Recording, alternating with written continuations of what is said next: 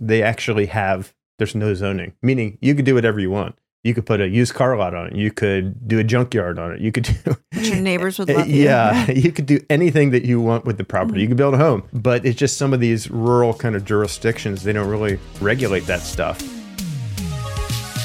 Welcome to Turning Profit, a podcast for people that love real estate. Learn the business models and skills that professional real estate investors use to make money and build wealth. Visit turningprofit.com for a wealth of investor resources. And now, here are your hosts, Pete and Heather Reese. Welcome to the Turning Profit podcast. Heather, it's great to be here once again. I know, I'm excited for this week's conversation. So what's this conversation going to be about? I thought you were going to say it. Oh, I'm going to say it. He tells me it's like this title, and then he says, I'm going to say it, and then you sit down and you ask me to say it. Okay. I wrote it down. I'll say it, Heather. Okay. I'll say it. It's flipping land beyond residential lots. I like it. Okay, and we'll get into what that actually means a little bit later in the podcast. But first, why don't we talk about what's going on in the world of real estate? I know. So I think that's an interesting segment. We started doing it like informally, but I've just been kind of keeping track of different real estate stories in the news over the past week. And this is going to come as a huge shock to everybody. There's only been one story. Like, that's the crazy thing. There's been one story, and it's commercial real estate, like the world's ending. Yes. I don't know if you knew this or not, but like commercial real estate it's just done. Oh, okay. Yes. It's no longer going to exist. Huh? Right. Yeah. They're going to have to rename it or something because it's such bad news that it's just going to combust. Right. So, no, but I think everyone is a little concerned about commercial real estate. And the funny thing is, you and I talked about this back in like early days of 2020 because it was a mass exodus of anybody who could leave a workplace building left, right? Mm-hmm. And you think too, I think everyone kind of jumps to Silicon Valley because it makes sense because high earning potential, right? And now you can work anywhere. And maybe you go back home to the Midwest where your family is because you know you're going to be hunkered down for a while. Or maybe you're like, I'm going to live my dream in Idaho or wherever. And you're like, wow, I cannot believe it. I can get like this huge house for this itty bitty amount of money, whereas I was paying, huge amounts of a mortgage or rent or something up there, which leads me to something really quick. Do you remember you were telling me yesterday, I think we were in the car, maybe on a walk, but you were talking about how you saw this property and it was like, you were talking about all these different features and it was how much money versus what you could buy here or in San Diego for the same. Yeah, it was this property. It was a very nice property. It was 58 acres. It was a huge home, maybe 7,000 square feet, beautiful, had all these car garages, ponds, like big grass lawns, everything like that. Beautiful home. And it was $3.99 million, which is a lot of money. Right. But I was just, the reason we were talking about it is if that same property was out here in California, not even at the coast where we're at, right. but well, that maybe even inland a little bit where there is some land, it would be at least 10 times that. Right. And so it's crazy. Real estate is all about. What country? Or what that country? was in Maryland. What state? Yeah, what country Maryland. I didn't that? look it up specifically where it was in the state, but obviously a rural area to have that much space. But real estate is all about location, and that when we say that, the value is really dependent upon what the location is. So the premium locations have the premium values, and I think it's always going to be that way. Right, right, and also I guess in that sense, when you say premium, meaning. I think it has a lot to do with weather. Well, weather and supply and demand. There's a certain amount of supply, and the demand is, obviously changes over time. But people generally want to live in the, spots where the weather's nice, and there's only a limited amount of those type of properties. Right, but I think that also goes back to the whole commercial discussion. Is that this isn't going to be applicable to every single place. They're talking big markets. Mm-hmm. And to some extent, there will be trickle down. The other issue is that with some of these banks having issues and just people who are investors themselves, they're freezing. Mm-hmm. And it's not because they don't believe in all these things. It's just they want to sit and see, okay, like watch it shake out. Yeah, they want to see what happens first. To get some indications of where things are going, then they can react and make their moves. Yeah, and with the commercial real estate, often, you buy it, you try to increase the value somehow, you refinance it, you sell it right. All these things that could happen that if there's no funding for those projects right now, what do you do? The other thing is that, a lot of those leases are 3, 5, 10 years, whatever those set things are. We're coming up on 3 years since the pandemic. People still aren't necessarily going back. No one, well, I shouldn't say no one, but most people, if given the opportunity to work wherever, want to work from wherever. Yeah. It's once you get used to that lifestyle of not having to go to a, physical central office location and still do your work and still get everything done, it's tough to go back from that. Now, some people thrive on that, being around lots of people and being in that central location to get their work done. But there's a lot of people on the other side of that view work as maybe, obviously it's a necessary thing to work and to do your job and to make money and everything. It's a necessary thing to make money. Right. Not a necessary thing to work. Right. Yeah, but some people view it as like a social thing and also the work side of things too, and combined. But, we like to work from home. We've been doing that for many, many years now. So we're used to it. And I think a lot of other people are kind of getting on board with that. But I think it's cool that they're self-aware if you like to do that. Right. But, when there's lots of turmoil in specific markets, like in the commercial market, like the office buildings in particular are starting to be pretty low occupancy in some of these big markets. That just generally means that there's opportunity in the investment world. Now, you might have to be creative in order to take advantage of that opportunity, but where there's change, there's opportunity. Right. And, maybe the opportunity is repurposing some of those buildings. Yeah, maybe something with like even it could be housing. Right. Repurposing the office buildings into condominiums. Something like an experiential situation, something where something where people want to go in there for fun. Right. Creative people can really take advantage of those situations and make it a win-win for everyone. Repurpose a great building that maybe is kind of fallen out of favor, and then make it a highlight for the community instead of a drag down for the community. So. Right. So unless you're holding a bunch of real estate or commercial real estate, and this is going to be a big issue for you, don't be so scared. Like, this could be opportunities. Right. One thing that comes to mind, and I know we're kind of getting off track a little bit, but repurposing of buildings has kind of always been something in commercial real estate.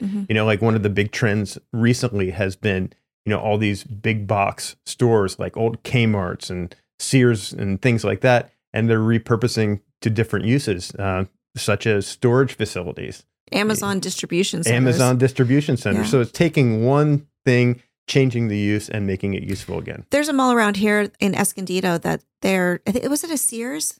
Sears. Sears. It's going to become Costco. And I think that's interesting because I don't, maybe that's very common elsewhere, but we don't really have any malls that have Costco's attached to them. But the funny thing is that, okay, maybe I need to go pick up some whatever. Well, now I'm at the mall. Like, okay, I could run in and get, our daughter's shorts or whatever. Right. And then the other thing too is that a lot of the services that I like, hair or something, or nails or lashes, whatever, are filling mall locations, like that kind of stuff, or those independent little salons inside of a big one. So it's taking that creative thinking and saying, okay, we have this mall space, because malls are going through the same transition. They either need to be really high end. I don't mean like, high end stores in the sense of like, I don't know, Chanel or whatever the high-end ones are. I don't really shop at those, but Pete doesn't let me know. I'm just kidding. I've just never been into Kmart's not high-end? Yeah, Kmart's not even Kmart anymore. But the malls are going through the same transition. So they either focus on really, nice stores but a really good experience, walking around, restaurants, all that kind of stuff, or they die. And I think that the traditional commercial buildings are going to need to have the same kind of thing happen. Yep. So start thinking about those things. There's opportunities all around. And the funny thing too with the land flipping is that once you understand how that works, it's like you can do that with anything. Right. It's just a different asset. Right. So you need to learn it. You'll have to learn commercial, but you'll have all the tools that you need to make that happen. Okay. So that was it. There was like really nothing else. Right. Nothing major happened. Just a lot of discussion about the turmoil in the commercial market. Yeah. That's what everyone's kind of worried about. So I don't know. I think that you just see how it goes. Yeah. I mean, predictions, I'm not going to make any because as we've proven over and over again, most predictions don't come true. Right. So have multiple, I think the way to safeguard yourself in any of those situations is to have multiple solutions. You'd be like a cat and like ready to adapt. There we go. Or to bite my feet when I walk by. Okay, sure. Just my cat. The cat bites your feet? Yeah, okay. My cat's just a jerk, but whatever. Okay, so we should get into the main feature, but first I want to talk about the tale of two agents. I called it that. Because we talk about agents a lot. You're a broker. I was an agent before, right? And we talk about how important agents are to our business, right?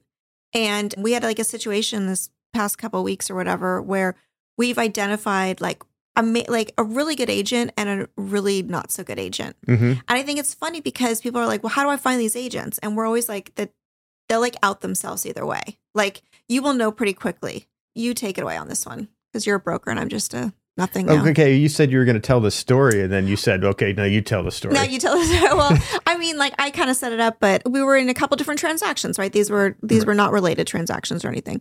But a lot of times we've talked about how even though you're a broker, when we sell land, you try not to represent our interests, right? And so we've learned just in everything like that, if you really want a deal to go through, you say you can represent us. Right. We had This is a property that we were purchasing. Yeah, like separate from not land or anything related, but and we talked about that too. We buy duplexes, we bought a hotel. Like we're always looking for interesting pieces of real estate. Yeah, so if you have any deals, please send them our way. Yeah, like we're interested. Yeah, it's fun. So it's got to be a deal though. Yeah, or super unique or creative or something. Right. But anyways, so we're trying to purchase this property, and we had an agent that was like gung ho. They were I'm trying not to use too much identifiers or whatever. Right. Well, I'll tell the story. Yeah, because I'm like struggling. The agent, on the surface seemed gung ho, ready to put a deal together. We were ready to put a deal together. Told them about what we needed and thought we were all on the same page. And then we were willing, and they knew we were like this was the start of a negotiation. Like we don't come in with like the best offer, right? Because it was a start. Yeah. And then so we thought we were had a shot at getting this deal. Come to find out that the property was then we immediately maybe a couple days or a few days into this negotiation, we saw the property pop up as pending, and this is kind of like a complete shock to us because we were dealing with the listing agent on the property. So anyhow, long story short, I believe they were using us to leverage another buyer, but and I understand like that is something like you can say, okay, because then you can go to a seller and say, I've got this offer, and it's really good. But I bet if I brought in Joe, who you didn't want to deal with, I always use Joe. I feel bad for Joe. Joe's a fictionary person, they were like trying to use us instead of acting in good faith. They were just trying to make Joe. So they probably didn't get as good of a deal. Like the seller's not going to get as good of a deal as we were going to offer. Right. But it would be maybe easier, I guess, maybe for the agent. Right. So basically from that experience, we had a really bad experience with an agent because they're obviously not the right one for us and probably should have represented my own interest in that situation. But hindsight is 20/20, and now I know who that person is, and if there's any other dealings in the future, I know how to handle it. Right. Regardless, we had another, on the flip side of that, we had another situation, complete opposite of that, so we were dealing with another agent in the property we're buying, and that agent was excellent. That agent did everything that they should have done to actually put the deal together, and we got the deal. And it was like communication. It was like really trying to, their goal, and this is what it was focused on a win-win for everybody. And agents need to make money. That's the bottom. That's the reason they're doing it. Right. And that's why we always are like, you can represent us, because we feel like if you're doing all this legwork in certain situations, like, get it. Like, we know how hard it is showing properties all the time, being on call, working hard and trying to do everything. And this person just kind of went above and beyond. Like, they were truly trying to get the deal done, which is, I think, the one thing that we always talked about, even during like negotiations, like when you were doing REOs or short sales and stuff, it's not emotional. No, it's about getting the deal done. Like, that's it. And when you're working with another agent, sometimes you'll feel like, oh, they're being a jerk or whatever. And you have to step back and say, like, this is emotional for them for some whatever reason, right? But it doesn't matter, because it's simply about the numbers, and the goal is to get it done. Yeah, it's a business deal. And I think there's no reason to bring emotion into the business deal. And it's two things. Like, I mean, I started getting squirrely on the first one. I just felt off, like, about what was happening. And I think that if you are looking for an agent to represent you in the land, you need to trust that gut too. Like, if this person kind of wavers, like maybe they don't know, it's okay not to go with them. It's okay to like keep looking until you find the right one. The other side of that is you need to stay focused when you're buying or you're selling, is that the goal is to sell. Want to learn the secret to building a thriving land flipping business? Head on over to landconquest.com and join over 2,000 passionate land flippers leveraging the power of community to scale quickly. Sign up for free at landconquest.com. All right, let's get back to the show. Right. Like the goal is to get it done. The goal is to get the deal done. And also when you're working with buyers, if you're buying someone's land, right, when you're sending it off and stuff, don't get wrapped up in like winning. You know, it's about, you want to make sure that they're getting a fair deal, you're getting a fair deal. But most importantly, that you're going to be profitable in this deal. Right, it has to make sense for you. Right. And it's not, you know, that's why I like kind of almost like that you don't look at the properties. Because remember when we went out there and you saw some of them, you're like, you disappeared into the woods. I'm not even joking. We were sitting in the car, I was with the girls and I was like looking around and I'm like, okay, he's not coming back. And the phone wasn't working. So I was like, I'm going to get out and go find him. And you came like meandering out of the forest. Like, do you remember the commercial where that guy is doing that interview was on CNN or Fox or something? And his daughter bursts in. It was like, I think he was like a South Korean expert or something. It was like Boston pants, you know what I mean? Yeah, yeah. You came out in your element. You had no idea that like however long had disappeared. You were just like, this is a beautiful piece of land. And I was like, we're not keeping it. Yeah. Like, I don't even care. You're like, let's go and you should see this like beautiful. I was like, I don't care about any of the water features. He's like, oh my gosh. And then the trees, I was like, you can stop. Like, do not let me fall in love with this piece of land. Yeah, it's good that we're not buying properties around here because I would be a collector. I know, seriously. Well, I can't. Which actually probably is not a bad thing over the long term because the value of these properties are going to be going up over time. It's not like it would be like the worst thing to happen. But seriously, you were like, I could see like, oh, we can't sell this one because there's this like little waterfall when the water's perfect. So all I would need to tell Heather about is all the wildlife. Yeah, I know you're going to say. I think there might be that endangered lesser toad in the lower There's half. A raccoon family down there. Yeah, we can't. What would happen to the little raccoons? So, okay. So anyways, that agents are super important, but don't find the right ones. Right. The and right don't agents. assume that they're all going to have the same whatever as you know? Right. And that's cool. Whatever. The main feature, which is land, flipping land beyond residential lots. And I think it's kind of a tie-in with the discussion on the news, I guess, right? You know, I think we've kind of gone over a process. Our main focus really are the residential properties. Why? The residential recreational properties. Tell There's me the most why. of them out there, and it's easiest for us to get the deals on those properties.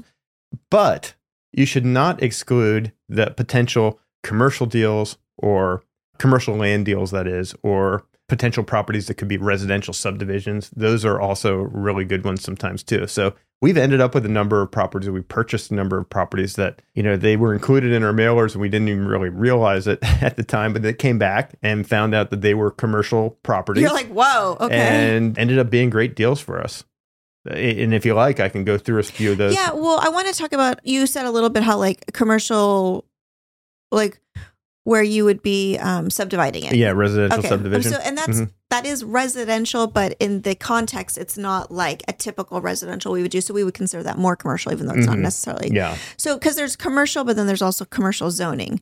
So there's two different things, I guess. I mean, it's probably not even Yeah, the and right there's term. lots of different types of commercial zoning. Could be industrial, could be retail, it could be mixed use, all types of different things like that. Didn't we have one once that had no zoning at all? Oh, yeah, we've had lots of properties. Intentional no zoning. Well, we've had lots of properties that have no zoning. Some of these rural areas, they actually there's no zoning, meaning you could do whatever you want. You could put a used car lot on it. You could do a junkyard on it. You could do... Which your neighbors would love you. Yeah, you could do anything that you want with the property. You could build a home. But it's just some of these rural kind of jurisdictions, they don't really regulate that stuff. You know, that's kind of a completely foreign concept to those of us living in California because everything is very regulated when it comes to land use. And a lot of the major metropolitan areas are the same exact way. They have to be. Otherwise, you know, if they want their community to be a desirable community, they've got to put some regulations because, you know, otherwise people will do that. There's going to be junkyards up and down the street and it's going to be tough to do anything with that. So, and I think it's interesting because when I was first learning about, like, when you were like, there's no zoning, I was like, oh, great. Okay. So what are they, like, what's the, like, I thought it was in the process of being zoned and I didn't realize, so I did more research and all the land in the US is actually zoned. That's my understanding. And I'm pretty sure that that's right. So it's already pre-zoned. Like it's all been done. Except for some of these areas. No, but that's the thing. It's actually zoned with no zoning. Like that's actually a classification. Okay. I know. See, that's what that's where I got stuck. So it's like I thought, oh great, so they're in the process of zone. It doesn't mean that they can't change it. But right this second, everything is zoned. So I thought when you first said that to me, I was like, well, that's great, Pete, but like when you go to sell it, are they gonna then, is that when the zoning kicks in? And no, it's like it's already zoned. So it is an absolutely foreign concept living in California to think that that's that's a possibility.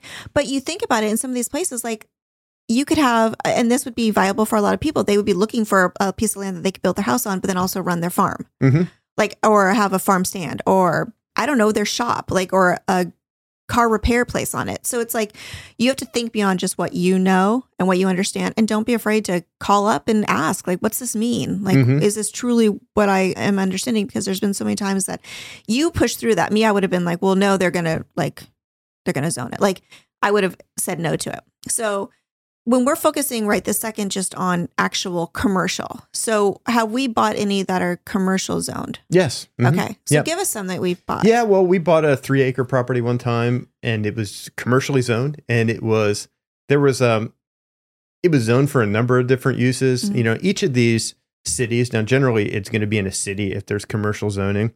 So there'd be a city, and they're in charge of the zoning for that particular place. So you can look up online, you know, what the zoning classification is, and then what you can do with that zoning classification. Normally, it's going to be a link to some PDF document that's like 100 pages long, but there's generally a chart in there. It's like a chart or a table, and say the zoning is C1 or something like that. You're going to go find that chart, and under C1, it's going to have a list of all the potential uses that it could be for that property. Could be automotive retail, could be hospitality, could be just straight retail, could be a cemetery, could be a crematorium, you know, it could be. Thank you for that visual. Like allowed, all those type of allowed uses for there. Now, and then you basically have the right to use that property for one of those type of uses. So it's generally pretty valuable, these commercial properties. Now, I should caution you as well, though, commercial properties are tough to retail, meaning if you're going to try to get top dollar for a property, you're probably going to have to sit on it for a little while, unless this is some super busy, you know, commercial location that everyone has their eye on. But you got to wait for that right buyer to come along. But the same concept does apply, like we do for our residential properties. If you price something right, you're going to find a buyer pretty quickly. And you're generally, you know, with commercial, you might have to do a steeper discount in order to find that, to force that quick sale. But just keep that in mind. You know, some of these super high comps that you see may be a little bit unrealistic unless you're willing to sit on that property for a while. Yeah. And I think that's the other thing too, is that if you go into it, the most important thing is if you go into it knowing that, and maybe someone will say like, well, I'm going to sit on this one. And I think that's viable too. Like if you say something like, okay, if I sit on this for, it could be years though. Yeah, it could be years. You know, think about in your town, your city. Have you seen those big signs on a commercial piece of property that says available? Right. For you know, you could either do a ground lease, or you could do a sale. You know, some of these ground lease situations are interesting. Basically, you're just leasing the property and getting an underlying payment for it, and someone builds their, you know, structure on top of it. But so there's all kinds of things that you can do with these properties, but generally you're going to have to discount them a little bit more in order to force that quick sale if you are interested in a flip. And that's what we did. And that's what we did in a number of those situations. Do you know what any of these buyers use the properties for, or do you have any inklings? You know, one of them that we did, it was a 3-acre property. It was zoned, I think it was industrial. And I believe the idea there was to put self-storage on that property because it was zoned for that. Now, I never followed up to see, you know, if they actually did that or if that was just kind of their thought process. But it was a good enough deal that they jumped on it. Also sold a number of properties that were residential subdivision type properties. And those were interesting because what we did on those was we hired an engineer to basically do what they call a sketch plan. And the sketch plan means that they'll draw up what the subdivision could look like based off of the zoning rules for that particular area. It's not any sort of final design. It's nothing that gets actually submitted to the city or the municipality, but it is kind of helpful in your marketing. Yeah, exactly. This is what you could do with this property. You could fit 100 lots on this property, or you could do this with the property. We obviously could take things a step further, and we will probably do that at some point for those longer term hold situations, something that we may be looking for a home run on. But generally that takes more time. And it takes an additional investment, you know, more money for engineers. more money for consultants and people to actually get that from just a concept to something that's an actual approved plan. Right. And then you could either develop that yourself, get the funding to develop it yourself, or you could just sell it to a builder and that's ready to go and then they can move forward with it. But by doing that whole process, you basically increase the value of the property. Right. And I mean, with the housing market crunch right now, that would be pretty needed. It also helps, like, if you're going to sell it to a developer, like, then they can jump right in. Mm-hmm. It cuts a lot of that red tape for them. And when you think of the timing, you can definitely charge more of a premium. Right. Plus, it's approved. So it's not like just a sketch of it. Right. Yeah. And, like I said, if you have a piece of property, that's zoned for a residential subdivision where that's an allowed use, like you have the right to actually do a residential subdivision there. But there are all kinds of hoops that you are going to need to jump through in order to get that approval. It could be, improving the roads around there. It could be extending the utilities. It could be all these different things that they require you to do that may or may not make sense, to actually get it done. Could be too cost prohibitive to even make it work. I think the interesting takeaway from that is that if you're willing to put a little more time into it, you can make more money. And that used to scare me at first. Like when you first came to me and you were like, we could do this. And I was like, how much more money? How much more time? And then... Because time is money in this business, isn't it? Right. Yeah. And that kind of scared me. But everything scares me. So don't don't let that stop you. Yeah, that's definitely true, Heather. Yeah. But, there's lots of opportunity with commercial land as well. It's a little bit different space. So you have to you generally have to, I would at least have discussions with a local commercial broker when you're talking about these properties, because it's a whole different world than the residential side. Even if you have a great residential land broker you're working with in a particular area, you'll want to consult with a commercial land broker because it's a different language, I think. It is. It is. And, expectations are different, timelines are different. So you just do a little bit more research before jumping into this, I would say. The other thing too right now is that we're talking about how this commercial crunch and with the banking issues, lending is there as much as there was. Lending is not there as much as there was. Gosh, it's a little more difficult. It's still there. But. Right, exactly. So maybe you want to take into account that. And also maybe people aren't looking to do these big projects right now. Boost your land flipping earnings with our new Land Conquest business system. It's designed for efficiency and effectiveness. This cutting-edge software tool is your key to success in the land flipping industry. Streamline and automate your operations to scale your business to new heights. With our system, you get a customizable website with 6 professional templates to choose from, up to 5 dedicated phone numbers, each with their own chosen area codes for creating a trustworthy local presence, and as a bonus, you'll get a $25 credit for SMS and email sends. You'll also get access to our tech team to build any automations or customizations that you want. And not to mention, we've got a great dedicated community to the Land Conquest business system to help us all thrive together. And with every step of the way, you get our 24/7 live chat support. But that's not all. You'll also gain access to our exclusive community to connect and grow with fellow land flippers. Seize the opportunity to transform your business. Visit software.landconquest.com to check out the Land Conquest business system and unlock the next stage of your land flipping success. I think to some extent they are. In certain areas, they are definitely. But they should be because certain places are booming still. Right. So real estate is always local. Right. And they really should be because there is a housing crunch. Like we need more houses, but then people get scared. You know what I mean? And it cycles through. But if you were going to do one of these projects right now and okay, this might take me 3 years to get it to the approval point. I don't know. It just depends on the area. Maybe it's a lot quicker or something. But in 3 years, things could look way different. Yeah, things will look right. Way it will. different. Yeah. Yeah. So that actually might make sense to do. I also want to talk to you about, speaking of kind of the funding kind of not being as readily available, people that we're selling even our residential lots to, what percentage are getting loans? I would say maybe 20 to 30%. It seems like most of the buyers are actually cash. Right. So it's like that is a consideration that if lending is harder to get, but if you're only talking about 30%, it's not such a big deal. And then the other thing is, we don't follow them, but I would imagine that there's also a percentage of them that are just there. It's like a long-term goal or a long-term plan. Like we're going to build our dream home here, or we're going to use it for recreational use, or we're going to jump right in and maybe that 30% is also going to go straight into a home or a mobile home loan or something like that. So that's kind of lined up in there. Like, I don't know if a huge percentage of them are desperate for lending to build their houses right now. Right. Yeah, that's with the land, it doesn't seem like it's as tied to interest rate fluctuations as the residential housing market. I mean, maybe on the flip side, though. Yes. Yeah, maybe. Because like how... You mean when they go to build a home? No, or? I mean like it almost seems like a safer bet, the land, because if their money in the bank is inflation's, causing it to burn up, buying the land, it's not like, the interest rates have risen and now a quarter of your acre just like burned up into nothing. You know what I mean? That's true. It just melts. Right. It will just goes away. Goes into the earth and then it connects to your neighbor. Condenses. And you're like, there goes Josie the dairy cow that was on that. I used to have 50 quarter. acres. Now I have 20. Right. Yeah. You know what I mean? That doesn't happen. No.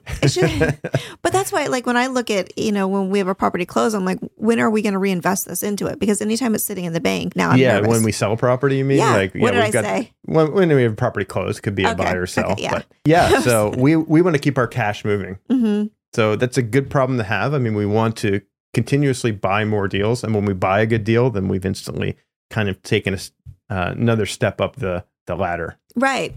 Because it does compound, which is funny because, again, how I said I'm scared of everything. I wanted to hoard cash. Mm-hmm. That was like my safety net. Now I'm like, well, yeah, might as well just throw it out the window if, land's a much better deal. Yeah. Okay. So anything you wanted to add to that? To the commercial stuff? Mm-hmm. Well, I think that there is a lot of opportunity there. I don't know that I would specifically do mailers to only commercial properties. And I know that's maybe what some people are considering listening to this, thinking that there's a huge upside and huge rewards. There is great upside in a lot of those properties, but it's a different business model. And maybe that is a niche that, resonates with you. But there also are fewer commercial properties available than the residential properties that we are buying. Right. And also maybe you could say, okay, I'm going to put 10% of my mailer into that. Like if it's something you want to do. Right. I think that would be reasonable, but you need to learn about it. You need to understand. I wonder if the zoning codes are the same, like a C1 here is the same as a C1 out there. Are there still? It's all different. Every area has their different designations. So you need to actually learn the local area too. Yeah. When you have a lead in a particular area, then your research starts. You want to look up the zoning for that parcel. You go online and then you find out what the zoning the zoning code means in that particular area. You can even call the zoning office and have a discussion with them, see if they know anything about the property and can tell you, maybe someone tried to submit for approval for a certain project before. Like they have all that information on the file. But, as soon as you get a good lead or a good deal going, then that's when your research starts. And you just want to make sure you know what you're doing before you buy the property. Make sure there's no hidden gas tanks under. And that happens, buying an old gas station, you're buying a liability in some cases because you've got to take care of those old gas tanks. Mitigate the issue, yeah. And it might look like vacant land to you. And then you call them up and they're like, oh, this is not vacant. Oh, you bought that. Good. We were waiting for someone to do that. Are you going to pay the fines? I'm going to forward those invoices over to you. Yeah, exactly. And when will you be starting those mitigation? The EPA has been stopping by and you're like, I'm going to give you the EPA contact. Yeah, I thought it was vacant. I thought I was buying vacant land. Anyways, that's with anything. That's why you need to do your research. Right. But that's not funny. Yeah. I know. Huh? It's not from us. Makes me cringe. Yeah. I know, but I can feel that happens. Okay. Let's get into some questions if you're up for it. Okay. We have from Sonia. Okay, well, first of all, these are questions from our land flipping community. Oh, tell us more. Yeah. Our land flipping community is a place where people that are interested in flipping land, doing this type of business model that we talk about all the time, come to congregate. We have brand new people in there. We have experienced investors making over $1 million a year. We've got people that fund deals in there. We've got the whole gamut. And also we've got a training program, an extensive training program that will be released in the community very soon. I spent the whole weekend working on it once again. I'm probably I'd say overall about 80% done with it. I want to get it completely done before I release it. And it's not going to be a junky free training program. It's everything that's up here. It's going to be a high quality. It is a training program. High quality training. High quality training program. and it will absolutely be free. I didn't get any pictures of you this weekend working on it. I don't think. I'll have to check and see. It would have been sitting right here. This is kind of like my makeshift desk right now. And then I just ordered him. I took the girls. We left the house so that there was no distraction. I just ordered him DoorDash for his meal. So he went downstairs, collected his food, and got back to work. So I worked all weekend. Maybe I should take a break at some point. I told you needed to because you were like, I'm feeling a little. I'm like, what? Like. Just gonna landlocked? Explode at some point exactly. Here. I'm like, not until you get this done. Yeah. Coming soon. But anyhow, please join the community. If you're looking for a link, it's right below this video if you see it on YouTube. If you are listening to this podcast, just go to turningprofit.com. You'll see a button there and you click through that link to get to our community. So would love to see you over there. Okay. Now on to the questions that were found in our community. Now I bring the news. Pete brings the questions and comments, so I have no idea what I'm reading. Okay. But Sonia says, checklist for land or for selling vacant land. What is my next step? After getting a contract signed, I do the due diligence on what the land has. Let me see if I can turn this a little. Land has and what the comps are in the area. I list the vacant land online right away and hire someone to take pictures and then do you take phone calls or emails in order to find a buyer? Then when the buyer is interested and send the paperwork to the title company, am I missing a step? Thanks. That was a lot. Well, yes, the steps are a little bit out of order. I know everyone has, not everyone, but I know there are some people that teach different methods of doing things. My process is this. Once we get a property under contract to purchase it, that is, then it kicks off a whole process, a whole due diligence process, we call it, which is essentially, like we were talking about a little earlier, it kicks off our research phase. So, and the research phase is a number of different things. We're finding out about the property. We're calling the city, the county. We're going through a checklist of items there. You're getting pictures. Yes. And that's the next thing. We hire a photographer and someone to go walk the property and physically inspect it.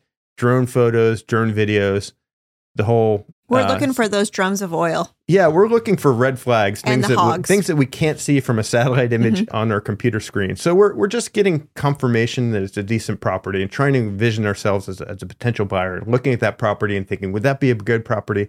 Would that be something that I would want to buy if I was a potential buyer?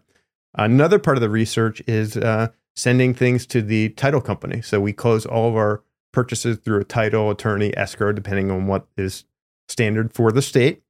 And they do a title search on the property, looking for things like chain of title issues, inheritance issues. So things like that could scuttle the deal. Yeah. Is the person that we're buying it from actually the legal owner? Right. Do they have the legal authority to sell this property? Right. So that's obviously important. And if they don't, then they can't insure the property, which means we can't buy it. Other things talk on that too. So we get title policy. So we're getting insurance that secures our investment in the property, meaning that they're guaranteeing that there's free and clear title that we can then pass on to somebody else. Right. So we actually buy, maybe some people don't buy that. Yeah, some people don't. Some people don't buy through a title company or anything, and they just do. They go to the seller and they sign the deed over to them, and they give them a check. Right. So unless you're doing super small deals, I don't recommend that at all. Even then, I wouldn't. Yeah, because there's a lot of potential issues that come up with land, with inheritance issues and title work and things that need to be corrected during the process. Some can be corrected, some can't. Right. But they also look for things like restrictions on the title or something that's filed against the property, citations, any of that type of stuff would pull up during the title search. Anything strange that you've seen before? Yeah, there's been lots of things. One property we were buying, it was registered as a landfill. We had no idea. Obviously, it just looked like land. There was nothing there. But there was something back in the 50s that was registered as a landfill. So obviously, they dug big holes, put trash in there, and covered it all up. You can't see it now, but it's not something that I would want to buy. So, well, because we wouldn't want to put a house on that. No, you couldn't. Right. Yeah. We couldn't. But you know what I mean? Let's say theoretically they would let you. Would you want to? Right. No. I mean, I'm sure the groundwater, everything's contaminated there. Right. So it's just not something we would want to mess with. Right. So obviously that was something that potential, red flag that we avoided. But things like that can come up. But it's just important to kind of do that research phase. Then we actually close on the property and then we list it with an agent to resell the property. So I know there are some people out there that talk about, listing the property right away before you even close on it. That's not a good idea. And in fact, in most areas, you can't do that anymore because they require the agents that you're working with will require you to have the deed in your name before you can actually list the property. Think about that. You don't want some random person listing, that would create such havoc because anybody could like list your house then. Right. Oh, I'm under contract to buy it. I'm going to, list it. Yeah. So I know it can be done in some areas, but probably not best practice in my opinion. Well, and also I think that's a disservice to the actual owner, the person who still owns it. That's kind of just crappy. Yeah. Yeah. I mean, you're coming to them, you're giving them cash. You're the convenience buyer for them. So in all these situations, it's best to close on it first before you then. Yeah, well, I mean, in a practical sense, people would be walking on their property. You know what I mean? Like neighbors would be like, "What's going on here?" Yeah, it could cause a lot of problems. I mean, there's a way to do it where you were upfront with them and you said, "Hey, here's exactly what I'm doing," and maybe they would be fine with that. But right, all about transparency. Okay, let's get to that was a great question from Sonia. Let's get another one from I think it's Heina. I'm going to say it. Sorry, I'm a horrible reader, I guess. Hi there. I'm a vacant land investor who focuses on buying and selling underdeveloped land and infill lots located specifically in California. Can you what's an infill lot? An infill lot is basically an area that's already subdivided, and it's there could be a house here and a house there, and then there's a vacant lot in between it. That would be an infill lot. Right. I'm sure when you guys are out and about driving around, you'll be like, why is this one piece of, you know what I mean? Like all these houses will be built up and there'll be this one lot, infill lot. With my knowledge and expertise in the current housing and development market in California, I'm able to identify potential opportunities for profitable investments. My specialty lies in identifying and purchasing land in scenic locations throughout California. That's pretty cool. Where buyers can build their dream homes or use the property as a vacation retreat. Additionally, I often target properties located within an hour drive from major metropolitan cities, which offers the perfect balance between enjoying the beauty of the countryside and the convenience of city living. Overall, my experience and knowledge of the California real estate market, combined with my focus on scenic locations and proximity to major cities, allows me to help my clients make informed and successful land investment decisions. I like it. Yeah. That all sounds great. It really, what it comes down to, California can be a great market for buying and selling land. We don't do much here, even though we live here. We've just kind of we don't do as much infill lots. We do mostly rural, larger properties. But a lot of people make a lot of money with the infill lots, especially in California. So I would say, I don't know what the question was in there. There's not one. Oh, there wasn't a question? Okay. But if you're looking for my comments on all that, it would be that it's the same as anything else. You want to be really diligent about finding out what that market value is for that property and make sure you're buying it at a heavy discount. So then you can put it on the market at a discounted price and then resell it quickly. Right. A couple of things that she focuses on here that are they're good for any market is I like that whole idea of people who want a getaway house, but they don't want to go too far. And that's popular here in Southern California. You'll have a house. The crazy thing is you'll have people who have a house inland, like 15 minutes inland, and then they'll have a beach house. Right. Yeah. We see that quite a bit. Yeah. Growing up in Newport, there was the same kind of thing. Like people would be like, oh yeah, we're going down to the beach. I was like, oh, where? And they're like, I'm like, okay. And then also people here will have a house in like Julian or Big Bear or something. So it's like an hour to 2 or so hours away. So that's very common, but we're lucky because we have these different seasons or not seasons. Right. But, so you could be 70 and sunny down here at the beach, and then then you could go up in the mountains and there's snow and skiing. Right. So. 2 hours later or not even. So in California, that's a very common thing. But I think even on the East Coast to some extent, I'm sure that people in like New York City or New York would go into the Catskills? I don't know what's up there. But so I think you could look at if you wanted to stay in your local area, even if it's like a high cost of living area, you could do something like that. Also, I think did she say something about views and... Yeah. I mean, she looks to buy nice properties. The infill. Yeah. Okay, so cool. I think that's great. Yeah. And the other thing that you can take away from that is the whole focusing. Like you said, we do larger ones. And she's like, no, I focus on these. So find kind of your niche that's fun and exciting. And I bet she's laser focused on that. Okay. Joshua says, multiple BPOs, ? BPOs, boy. I haven't heard that in like a long time. Okay. Hello. I have heard that it is important to get 2 BPOs in order to home in on price certainty. I have never gotten 2 before. Instead, I always just get one and list with the agent that gives me a BPO. Does anyone have experience getting multiple BPOs? What's your approach? How do you compensate the agent that doesn't ultimately get the listing? Thanks. Can I take a little bit of this real quick? Because I can't control myself. First of all, BPO is a broker price opinion, but it doesn't mean that a broker is going to do it. I used to do BPOs and I was an agent. So, and I don't think in this context, he actually means BPOs in the sense of normally it's like a lender trying to value. Although in this sense, he's an owner. He's looking for a price opinion, which you get from an agent. Kind of like if you're listing your regular house, right? But he's wondering like, okay, you have your go-to agent and they get it. And see if you agree with me on this. But he's saying, I was told I should get multiple. I think once you find the agent that you really like, you don't need to worry about two of them. If they have a track record, you're just spinning wheels. And I think the other thing too is he could probably set up an account at one of those exchanges. I can't even remember names of them, but they're out there that do BPOs. He could be like, he could submit, like back in the day, you used to do it for small lenders all the time too, through that. But it seems like a waste of money. So what would you do? Oh, I said what it is. Yeah. Are you looking for funding for your land flipping deal? Then head on over to partnerwithpete.com. It's an innovative new funding program where we split the profits with you 50-50, but we take it one step further and we handle every other step of the process in the land flipping business. Yes, that means we handle all the due diligence. If the property needs any value add like clearing brush, perk test, survey, we'll get that paid for up front. Then when the property resells, we split the profits 50-50. There is absolutely no downside for you as an investor. If we lose money, we don't pass that on to you. But when we make money, when we make profit, we split the proceeds 50-50. So as a recap, we handle every part of the process. We split the profits with you 50-50. There's no downside for you as the investor, only upside. So go to partnerwithpete.com, submit your deal there, and we'll get it checked out within 24 hours. Yeah, I agree with you completely. When you find a really good agent in a particular area whose opinion you trust, one opinion is enough. Now, obviously, especially when in areas where there are comps are tough or something like that. It's like a weird weird in a bad way, but it's kind of just his opinion. I mean, it's his guess, and you don't really know until you put something on the market. But I wouldn't be racing around trying to get a second broker opinion on a property, in an area where I've got someone I'm trusting. Now, if I'm still trying to find my agent, I might be talking to a couple different ones and say, hey, I've got this property under contract. What do you think? And just kind of use that as part of the process to kind of vet them. But I wouldn't, generally I'm working with one agent in a particular area. I'm not trying to get another agent to give an opinion and second guess that, because honestly, you're just going to start confusing yourself.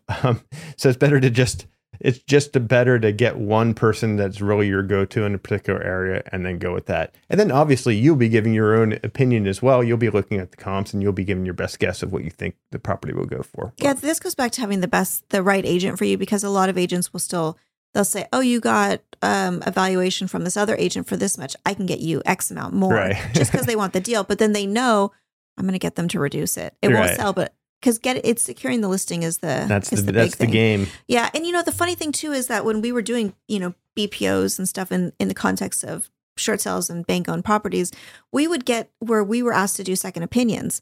And so you looked at their work a lot of times and you're like, this is terrible. Right. It's like, wait a minute, like this is not, they're quoting a town that's not even close, or they're completely forgetting that this property has 10 times the land, or this is a completely different. So that's why having an agent that understands the area is so important. Now, when we would do BPOs, and it'd be a big tract in like Riverside County, and every single house was exactly the same. It's super easy to do those. Yes. Right. I mean, you've got like 4 of them that are the same. And then but a homeowner would be like, yes, but I did X amount. It doesn't matter. Like in the most part, like they're saying, oh, if you do a kitchen remodel, it makes it more valuable. I guess. But the reality is that most people, especially investors or people that aren't looking for it to live in their house, they're not going to see the different kitchen. They're going to be like, why am I going to pay X amount more than Joe, whose house is the same? Yeah. So if you're talking about land specifically, unless there's exact, like a lineup of them and they are the exact same at every single, you need a good agent to be able to differentiate. Right. Yeah. Okay. So stick with one. Find a good one. Yeah. Okay. Siva, I guess I'm just going to say every name every which way because I suck, but seasonality in selling and buying of land. Oh, that's a good one. I'm dipping my toes in land flipping after some experience in single family development. I want to understand the seasonality of the business on both the acquisition and the disposition side. In houses, we get better deals to buy in the winter months and are able to sell more easily in the spring and fall months. Is that the same with land? Go ahead. I have my opinions, but I think I'm going to let you go. Well, that's interesting that you mentioned that with houses, because I always found that, like the wintertime, especially December, that's when we got our best deals. Right, because no one wants to be, unless you have to sell. Right. I'm not going to pack up my kids during the holidays and be like. Yeah, and the other investors were doing Christmas stuff and holiday things. Right. And, I was working hard and getting all the deals. Mm-hmm. And yes, spring and summer are always the easiest time to sell residential homes. But the land business doesn't seem to be that way. Except in one way. Yes. You're going to get to that. Yeah, I'm going to get to that. If you'd let me talk. I won't let you talk. Okay. You should know that by now, but whatever. It doesn't seem like there's that general kind of, easier to sell in the spring, that type of thing. But if you are operating in a climate where it's cold, I mean like really cold and snow and things like that, not California cold. Those markets kind of go dormant over the winter. I mean, you could still sell stuff, but it's a lot harder if you're going to be in North Dakota in the middle of the winter selling a property. It's just like there's not buyers out walking around Well, I wonder if they can even see it. Like if there's 10 feet of snow, how are you going to know what you know what I mean? You can't see it. So that unless they're familiar with the property already, it's going to be tough to actually make those deals happen. So what I would do, and what I've always done, is focus my efforts in kind of those areas where it's not covered in snow, the whole winter time. And if I am going to market to some of those really colder climates, I will wait till kind of coming out of the winter time in order to start sending out the mail to those areas, because it takes 2-3 months for some of that mail to actually turn into closed deals. And then once you close them, then you'll be in the good months to actually start marketing. Right. And we want to be able to see it too. Right. So if it's covered in snow. Yes. And, we get that happens sometimes. We get, the photos back and it's all snow there. And we're like, okay, well. That was helpful. Thank you. Yeah, I know. And you don't want to be, using those marketing photos in the springtime when everyone's sick of snow. They want to. Yeah. And some of the photographers will be like, hey, we're expecting a massive rainstorm in 3 days. I can either go right now or, are you cool if I wait an extra 2 days? Right. And it's like, because that's another point. Maybe we've probably talked about that, but these are multi-use. Like you're getting these pictures so that you can see it, but then also a lot of times you can use them to market the property. Yeah. Yeah. That's the thing. We want to see what the property's all about, but then we want to use those properties, those photos and videos for marketing purposes. Right. That makes sense. Dual use. So the answer is it depends on the location. Right. Just be concerned about the cold areas, marketing to them coming into the winter. Right. So trying to buy those properties coming into the winter. That's what I would be concerned with. Okay. That's cool. We have a couple, let's see here. I think that was the last question. Okay. This was funny. Something popped in my head earlier today, but I know that so many people talk about FIRE, what is it? Financial independence, retire early. Yeah. Okay. And I realized that that's not what we are. We are FE. EFI? EFI. We are earlier financial independence proponents. Okay. So that's our whole thing. Okay. And I think that's kind of. Did you make that up or is that a real thing? I think I made it up. Okay. But if it's out there, tell me. EFI. EFI. Okay, we need to trademark that right now. EFI. But I also like to call it FE. Okay. All right. EFI. I say again. Better than FU. FU. That's really bad joke that you would say that. I would never use that kind of language. But I think that's what the whole, we like doing this. This is fun, and a lot of people I think feel that pressure that they have to retire early. And I think that's missing it. I think that it's about the financial independence that making money in unconventional ways brings. Not everyone's doing this. Everyone could do it, but not everyone's doing it, right? For whatever reason. And that's cool. That's what, if it was easy, everyone would do it. If everyone knew about it, everyone would do it, all that kind of stuff. So maybe if you're trying to rectify this in your brain, how does this work into your life? This sounds exciting to you. It's fun. You want to do this, but what's your kind of goal? Is it just to make extra spending money? Or I think that the bigger picture is that it can be for EFI. Early financial independence. I like it, Heather. Earlier.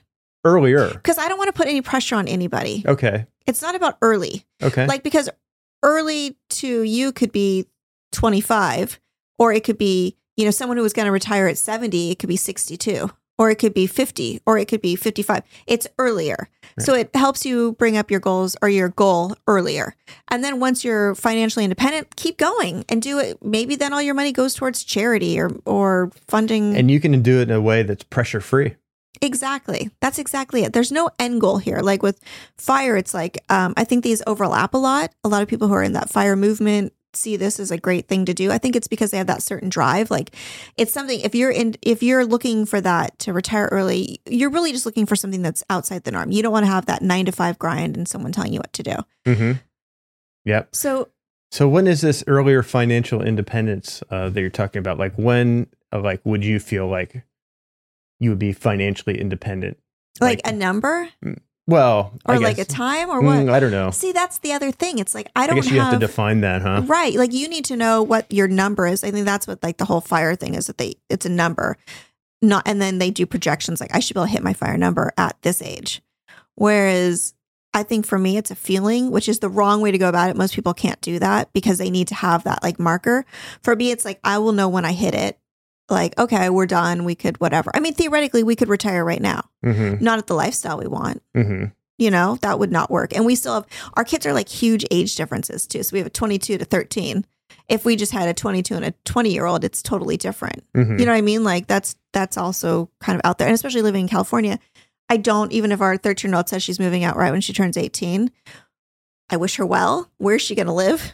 Yeah, she won't. Have fun with the rent, you know, or I hope you're saving up, but she wouldn't know. So I think that but a lot of people, maybe that's a good thing. Have a number that I would feel good at this point. So you can at least say, okay, now everything I'm doing is gravy. And maybe that would make it even funner, more fun. Yeah. Yeah. Especially if you like gravy. Right. Exactly. So EY, what is it? EFI. EFI to you all.